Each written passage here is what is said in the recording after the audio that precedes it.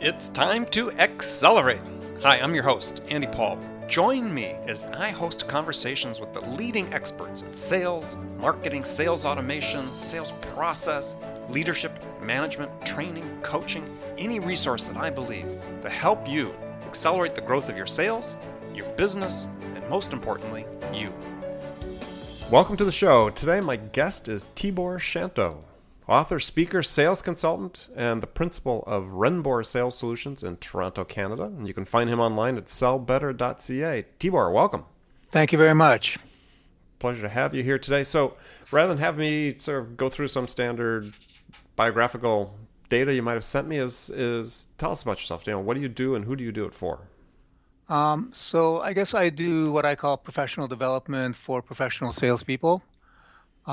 We used to call it sales training, but I think, professional development is a bit more direct as to what I do. Mm-hmm. I work exclusively with B2B companies, and a lot of the work that I do is focused on new business acquisition, which generally comes in one of two forms. The obvious is getting brand new logos to come on board.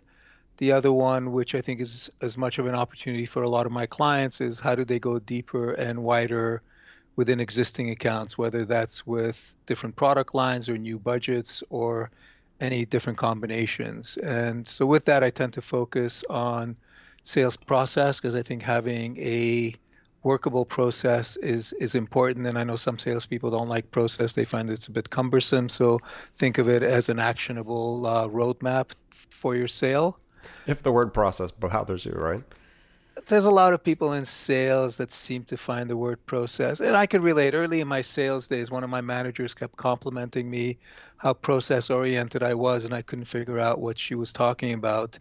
But I guess I was doing things in sort of a systematic and repeatable way, and she found that interesting. So I can relate, but I also think that salespeople need to calm down a little and not get hung up on the word, but think about what it could do for them to help them be more successful.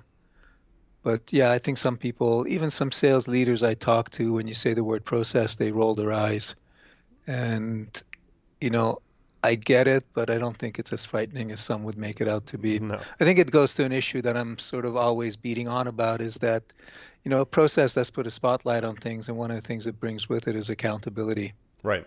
So with that in place, generally what we find is that it opens up a number of different discussions. So once you have a process in place, how well are the salespeople executing it? So a lot of my work and one of my taglines is that success in sales is about execution. Everything else is just talk. So once you have that process, it's really easy to focus on the execution and begin to make adjustments. And that's a continuous process because as you make improvements in your execution and as the market changes, you need to update your process. And Mm-hmm. I think that's one of the challenges that organizations have is they'll craft a process in 1995, and in some places you see the same process in place today, 20 years later. So it needs to continuously update and evolve. Yeah, at least take into account email, for goodness sakes. Yeah, there you go. So, and these days, there's still I still get pushback when I suggest to people that they could prospect using text. Even though probably most people under 30, the easiest way to get to them is text. Right. And I do a lot of work around prospecting because ultimately the kind of companies I work with, and maybe it's self-fulfilling prophecy, a lot of them are in a competitive environment and they want to win competitive business without resorting to price. And a number of them are close to being commoditized. A number of them are going through conversions where they're moving from selling things to selling managed services. So that's a new narrative, it's a new audience. So again, a lot of the work that I do ends up being around prospecting. And then how do they articulate value or how do they define value with their customers? Mm-hmm. And then a bit of the work that I do with some of these larger companies is working with their managers, but I don't claim to be a sales management expert. I help them implement and perpetuate what I put into practice. So I help them manage the process that we have in place, but that doesn't encompass the broader requirements of successful sales management. Okay. But those are, and then some part of my business is working with smaller businesses. The concept would be the outsourced VP of sales. So I work with them over 6 months to a year, helping them put a sales structure in place, bring some people on, and groom the person that's going to take over the day-to-day. Got it. So how did you get your start in sales? Accidentally, I think, like most of us. Back, I would say in the early 80s, a friend of mine suggested that I buy this stock, and I'd never purchased stocks before. And in about a week or so, I made a hefty sum of money. And I said, this is good, let's do it again. And then in about a week or so, I lost most of that money back to the market. And so I thought there must be more to this than just taking tips from a friend. And so I decided to take the securities course here in Ontario. You have to go through a formal program to, Mm-hmm. at that time, become registered as a rep. And part of the condition was that you had to work for an organization that was licensed by one of the two bodies that administer things up here, your equivalent of the SEC. Right. And to do that, so with that came the job that the easiest job for them to put you on while you're studying and getting your license is to get on the phone and begin the process. We didn't sell securities right away because we weren't licensed, but we were selling the firm itself in terms of getting people on mailing lists and all that. And that was snail mail for those listening, was an email. So that was my first exposure to working on the phone, and I still credit some of my success to that work because they really got you to use the phone and really understand the power of the telephone and the spoken word and so on in sales. And still a lot of the work that I do is around not just the content, but the dynamics of what happens when you're prospecting and when you're on that pressure-filled situation of a cold call. I'm still a firm believer in cold calling. Mm-hmm. Um, so that then led to a number of positions around the financial services area, again, primarily selling or support role and so on. And then one thing led to another, and in the early 90s, I found myself with a position with Dow Jones. At that time, it was called Dow Jones News Retrieval, Mm-hmm. and I I'd met them because I worked for a local organization that was distributing Dow Jones up here in Canada. I wasn't happy with the organization. Through the grapevine, I found out that Dow Jones wasn't happy with the distribution of their product at the time. So after some introductions, they hired me to sell the product directly up here, initially in Ontario and then eventually across Canada. And then at one point, I was sales director for Canada and the Midwest of the US. So from Illinois right down to the Texas coast. Mm-hmm. And then around 2001, I found myself in an interesting position of being called Director of Sales Strategy, which at the time was supposed to be primarily to roll out a CRM globally, which, if you think about it, is not the worst job in the world, despite all the trials and tribulations around CRM. But if you recall, we had the implosion of the dot-com and Right. we had 9/11, and the popular phrase in late 2001, early 2002 was right sizing, Right. which was the secret code word for laying people off. Oh, I thought it was the code word for starting your own consulting business. Yeah, well, it was for some. I came in the next wave. Um, so what we found out is that our people were really good relationship managers and good salespeople, but because they had ridden the tide of the internet in the late 90s, they weren't very good at prospecting and managing pipelines actively. Right. So they said, well, you're the director of sales strategy. I think at the time Canada had always per capita done better than some of the other regions. So I got tapped to develop a training program, which in hindsight I probably at the time wasn't qualified for, but I immersed myself in different things relating to sales and sales books and readings and methodologies and so on. And that's where I made the left turn, right turn, depending how you look at it, into sales training. And by this time, I was living down in Princeton. And around 2004, when it was time to move back to Toronto, you're sort of at that fork in the road. And somebody suggested that maybe I could do the type of thing that I was doing internally and turn it into a business. So that's when my wave of consulting came along. And in 2004, I started Renbor Sales Solutions. By the way, I'm not big on being called a consultant for a humorous reason. I don't know if you remember back around 2002, UPS had a series of commercials called "What Could Brown Do for You?" Yeah, yeah, I do remember. Yeah. So if you do a search on YouTube and you do UPS consultant commercial, there's a commercial that I still use in presentations where two clearly consulting guys, because they had a jacket on but no tie, and they just finished making a presentation to a business owner, and the business owner, with a smile and delight on his face, says, "Great, let's make it happen." And the two guys at the other end of the desk, I do remember this. Yeah.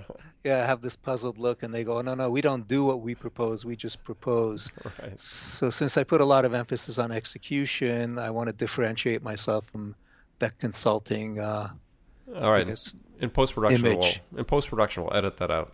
That's okay. I don't mind. I just find it humorous. I do want to remind people that at the end of the day, it is about the execution. Right. So, was there any besides what's happening externally?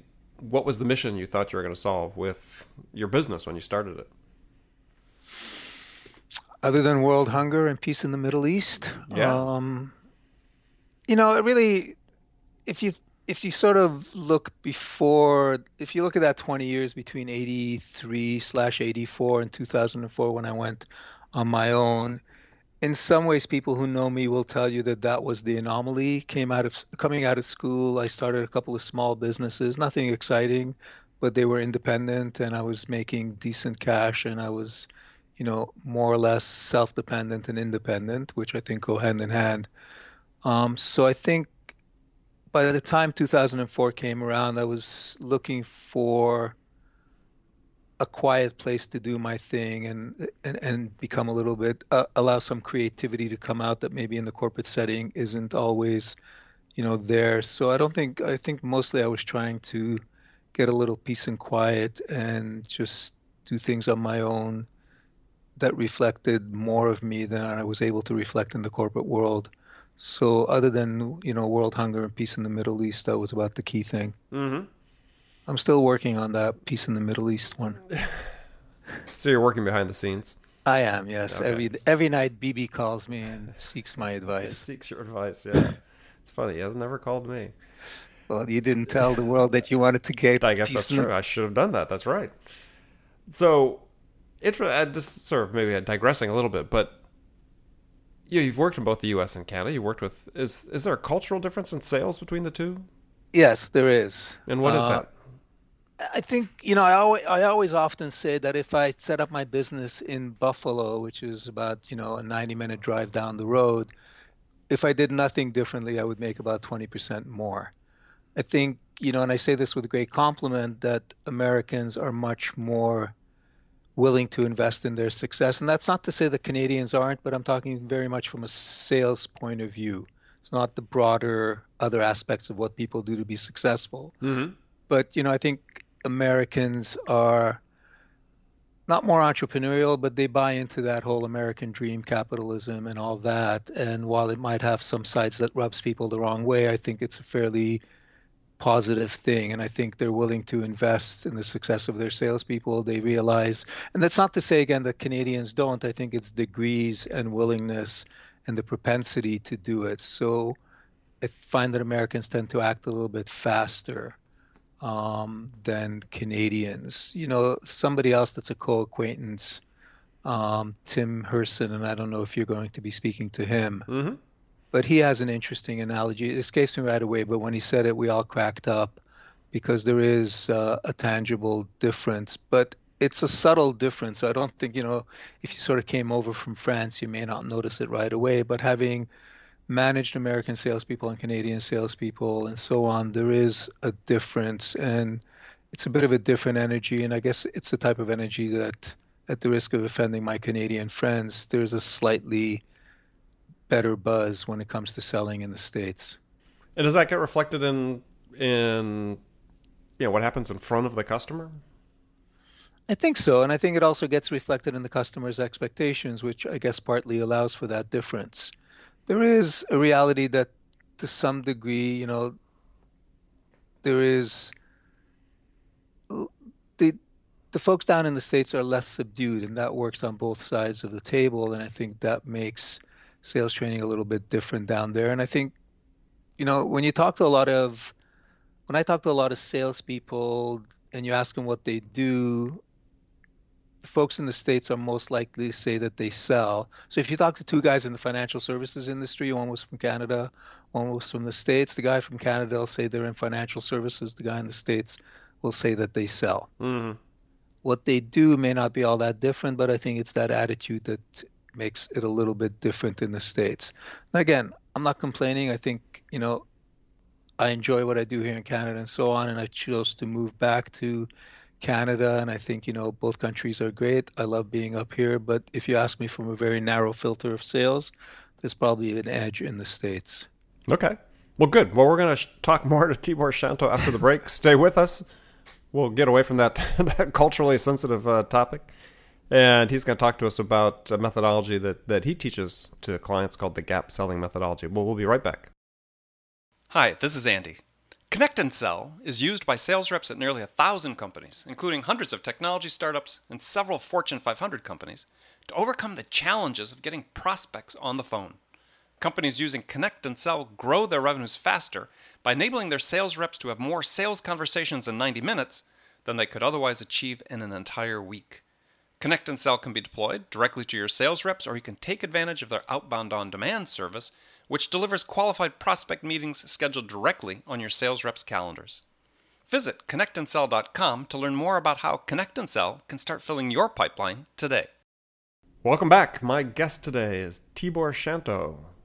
Catch Tibor online at sellbetter.ca.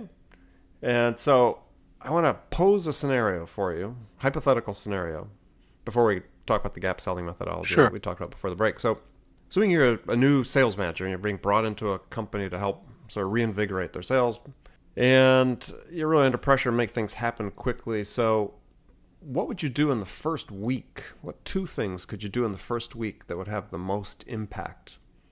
So first, I would inspect what metrics are in place and how those metrics are reflected in expectations around the salespeople's activities. Okay. And then I would align those. And the simplest form and the way to do that is to work backwards from your goals. So let's make it simple because I'm not good with math, without a calculator, that is. So let's say your goal was 1,200,000. So that means you have to do 100,000 a month in sales. And let's say your average sale was $25,000. So you have to do 4 sales a month. You'd be surprised how many people can't even tell you that much. Mm-hmm. So then from there, okay, so what does it take for you to get a $25,000 sale? Simply put, how many proposals would you have to submit to get that 25,000? So again, a lot of people don't know that numbers. That's where I say metrics come into place. How many people in discovery or information gathering will actually move to a proposal with you? So again, so there's a metric there. And then how many people do I have to go out and engage with to get an initial meeting, an initial engagement by phone, face-to-face, web, whatever the case might be, Right. in order to get people to enter into a discovery process with me? So with that set of metrics, I would then focus on the activity and making sure that people are doing that level of activity and helping them. One of the things that I find that is, instantly makes a difference for a lot of the clients that I work with is the work that I do around time allocation. I'm not a big proponent of time management because it already comes pretty well managed, 60 minutes, 24 hours, 7 days, etc. But what are the high value activities that you need to allocate time to? So in order to answer that question, you need to know where your strengths and weaknesses are as an individual rep and so on. So if those metrics aren't easily available because I don't have a CRM or what have you, I would again do some rough calculation and set some expectations around the activity into place.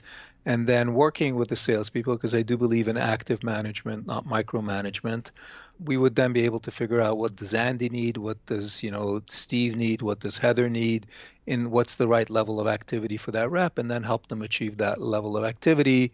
And from there, you can begin to implement a coaching plan, because if, let's say, you and I decide that for Henry, we need to improve his proposal to close rate, we can put a coaching program into that. If for Heather, the reality is that she gets good engagement but can't move people through the proposal, but once she gets the proposal, she does well, then how can we help her do a better job of information gathering and discovery so she can take more of those people and convert them into proposals and so on.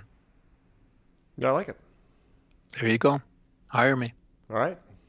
I will. You're on. There you go.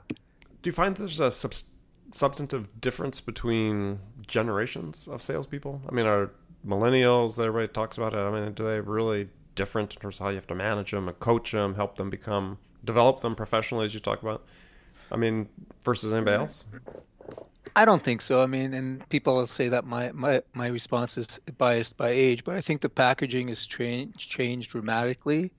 But I think the motivation and the reason that people do things, which I think is more important than how they do things, it's not that different. If people want to plow through, I do articles for one of the Canadian papers. I saw this interesting study about millennials, and it was talking about how different they are. But I'm old enough to remember the hippies, and they look pretty close to the hippies. So, and then those hippies became Republicans, Yeah, that's true. Many of them did. So I find that on the core, no. On the surface, definitely, and people like me have to make adjustments for that, but only on the sort of delivery level, not the intent and underlying things. All right, so let's talk about your gap selling methodology. So, what's the sales problem? Well, first of all, explain what it is and what's the sales problem it's addressing. Okay, so I always find it amusing, and I would say one reason that I would sort of things have changed for me since the book that I co-wrote with somebody is there's always a thing among salespeople that there has to be some pain, some need in place to be able to make a sell. Ask any group of salespeople, if you meet a prospect, what do you want to know? The majority will say, I want to know what their pain point is. I want to know what their needs are. And that's, sort of an element of the 70s when consultative and solution selling sort of came to the fore. And if you look in my book, there's this big emphasis on window of dissatisfaction. And, again, I'm not a firm believer in that, but sometimes, co-writing a book is an interesting exercise in compromise. So after the book came out, I was reading around and I saw this interesting article, and there were several of them, but I went to a book by two guys called Bell and Patterson, Customer Loyalty Guaranteed. And there's been other studies that I could cite since then that confirm the same stat. But what they showed is that 75% of people who switch from one vendor to another, so they go from Verizon to AT&T or whatever the case might be, said that they were satisfied or completely satisfied at the time they switched. So that sort of pokes a big hole in this pain need stuff, because if they were satisfied by implication or extremely satisfied, they would be no pain or no need. So I did a lot of thinking around, well, what would have motivated these people to switch? Because the premise was that it wasn't because they got 5-cent discount. And where I landed around is that every business person, whether they're actively looking or whether they're thinking about looking, or that big group of buyers known as the status quo that most pundits will tell salespeople to stay away from because there's no pain, there's no need, they're satisfied, but all those business people have objectives. So the question is, how can I realign the narrative to talk to their objectives and get them to talk about where perhaps there's a gap between where they are now and where their objectives are. And so again, I start all my programs with what I call an actionable definition of value. So again, back to that execution stuff. And I define value because if you talk to 5 salespeople and ask them to define value, you probably get 7 definitions because the first 2 will change their mind based on what the next 3 say. So if you have that moving target, it's hard to really act on it. So the actionable definition of value, it's on the website, so it's not a secret, is anything that I could do to help a customer or a prospect really move closer to their objectives, to overcome gaps, hurdles, obstacles, whatever the case might be, and that can get them closer or all the way to their objectives, they're going to see value in. So instead of having a discussion around what your pains are, because pains are, everybody knows about them and they're only impacting a small part of the market, and I could take an aspirin and probably, march on for the rest of the day. But if I can talk to the objectives, which are more uplifting because that's where customers want to get to, then I can begin a dialogue that will get them to talk to me about where they want to go and perhaps why they're not there. And I can give you a very concrete example from my world. When I meet with a VP of sales and we get through the small talk and all that, one of the early questions that I'll ask them is how much of their business comes from new customers versus existing customers. And, they'll tell me, and generally they'll say something like 90-10, 15-85, something like that, right? And then I'll ask them, well, how do you define new revenues? Is it strictly new logos or is it new wallets within existing accounts and so on? But the very next question that I'll ask them is that, if I looked at your 2015 plan, what was your plan when January 1st? And they generally, I don't know if it's an MBA thing or whatever, but they say 80-20. But with two very innocent questions and not poking for pain, I don't have my rubber gloves on ready to poke and all that. By the way, customers know when you're probing for pain, Sure. so they put their defenses up. Right. But with two simple questions, they've just told me that they have a gap between where they are and what their objectives are, because they want to be at 80-20, but they're only at 85-15. So that then allows me to, again, continue this dialogue of actually letting the customer talk. And I say, well, what do you attribute that to? And they tell me all the things that I knew in the parking lot coming in. But if I pitch it, it sounds bad. If I ask the right questions around what the gaps are, what they attribute it to, and so on, they begin to share a lot of information with you, a lot more than you would be suspecting that they would.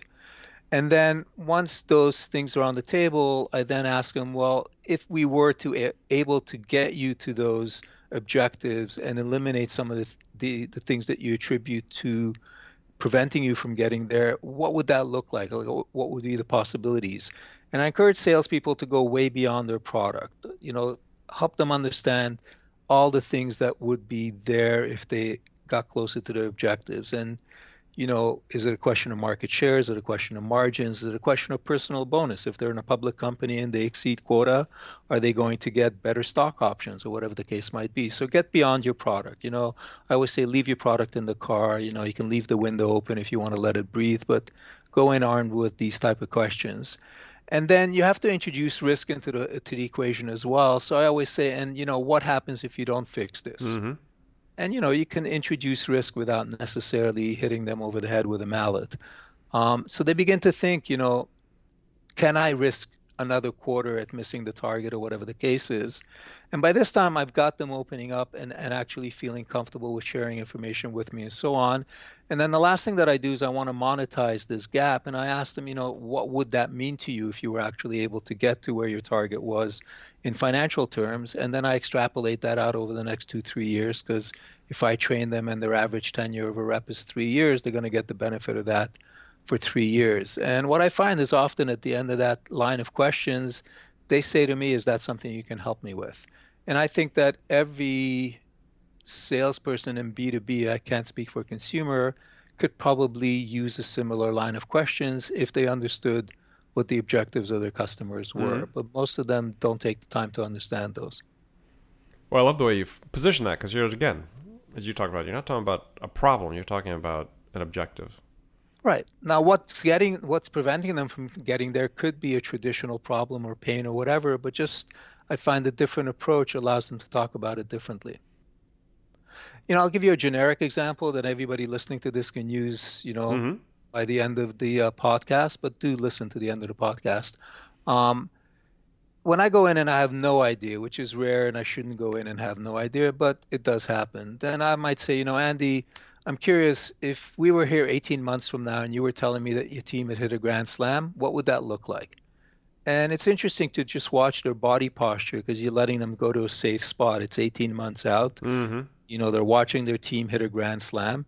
They start telling you, like, da-da-da, it would look like this, it would look like that, blah, blah, blah, blah, blah, blah. Basically, they're telling you their objectives, right? Because they're projecting into the future.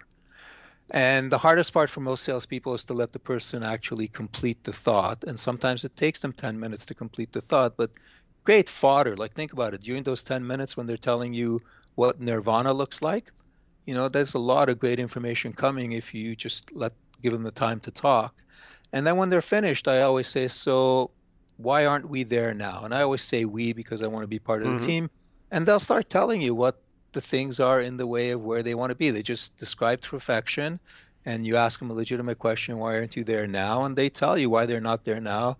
And I'm willing to bet anybody that tries that will find that there'll be 2 or 3 things on the table that they could sell to. Perfect. All right, we'll put that bet out there. Have people get to me. Try Tibor's methodology and let me know how it works. And if you like it, Do it more. call me. Yeah, and do it. Go to Tibor's website and let him know. All right, we're going to wrap up with some rapid fire questions here. What's the most powerful sales tool in your arsenal? Curiosity. Name one tool you use today for sales or sales management that you can't live without. Gmail. Who's your sales role model? It's probably not from sales. I'm a freaky guy. I'd have to say Frank Zappa or Ian Anderson. All right. Probably Ian Anderson. Ooh, I love that. Jethro Tull. Here we go. Yeah. What's the one book that every salesperson should read? The 10-Day MBA. Your favorite music to listen to psych yourself up for a sales call? We already mentioned it. Jethro Tull. All right. Aqualung. That's my favorite. Thick as a brick. Oh, Probably more apt to sales. All right. What's your favorite social media tool and why? Hootsuite, because it allows me to manage a whole bunch of different things that I need to manage on social media. What do you do to keep fit and healthy? Well, before my ankle was decimated on April 12th by two guys who decided to drag race and hit me head on at 100 miles an hour. Wait, I was in a car crash? Yeah. Oh, jeez Louise. So prior to April 12th, I was a runner, doing half marathons and 10Ks.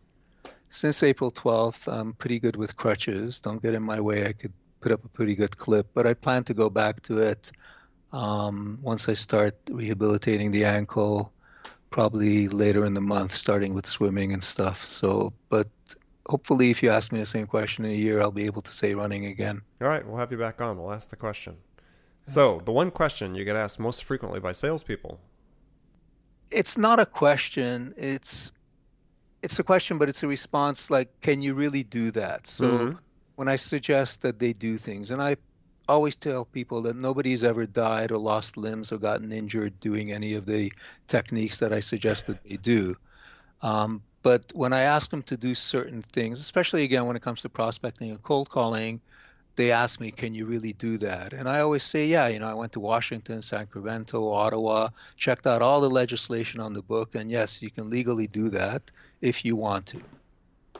So it's that question, can you really do that? Yeah. And yes, Virginia, you can. Yeah, no, I've been physically escorted out of customers' offices before, but Yeah. What are you going to no at bodily least harm you do though. your job? Yeah. I've been asked not to come back, but no injury. I'll tell you, there was one account once that told me never to come back, and 6 months later, they asked the company to put me back on the account because they realized that the assertiveness cut both ways and their service levels declined when I wasn't on their account. So they asked for me to come back. Yeah, I had something similar. I parked myself in the parking lot and waited for the CEO in his car late into the evening. And he didn't like that, but we eventually got the order. There you go. All right, last question for you, and then we'll let you go is, what do you consider your greatest success outside of work? Outside of work, my kids, my family and my kids. Good. How many kids? 3 kids, 2 boys and a girl. Are they still at home? They're still at home. One's just finished school and began a job in sales of all things, and the hardest part is not to give him any instruction and let his company train him. Right. And one in university and one just finishing high school next year. Oh, great. That's perfect. Well, I want to thank you for joining us today. Our guest has been Tibor Shanto. And Tibor, tell people how they can get hold of you. They can get a hold of me the easiest, as you mentioned earlier, on my website, which is sellbetter.ca. Or you can email me at tibor.shanto@sellbetter.ca. Or if you want, pick up the phone and dial +1 416 822 7781. Or text them at that number, right? That's right. All right. So, thanks for coming. Remember, It was everybody. great. Go ahead. So I was going to say it was great fun. I enjoyed it. Went fast. Yeah, well, thanks. So, make it a part of your day every day to learn something new to help you accelerate your sales. Until next time, this is Andy Paul. Good selling. Thanks for listening to the show. If you like what you heard and want to make sure you don't miss any upcoming episodes, please subscribe to this podcast on iTunes or Stitcher.com. For more information about today's guest, visit my website at andypaul.com.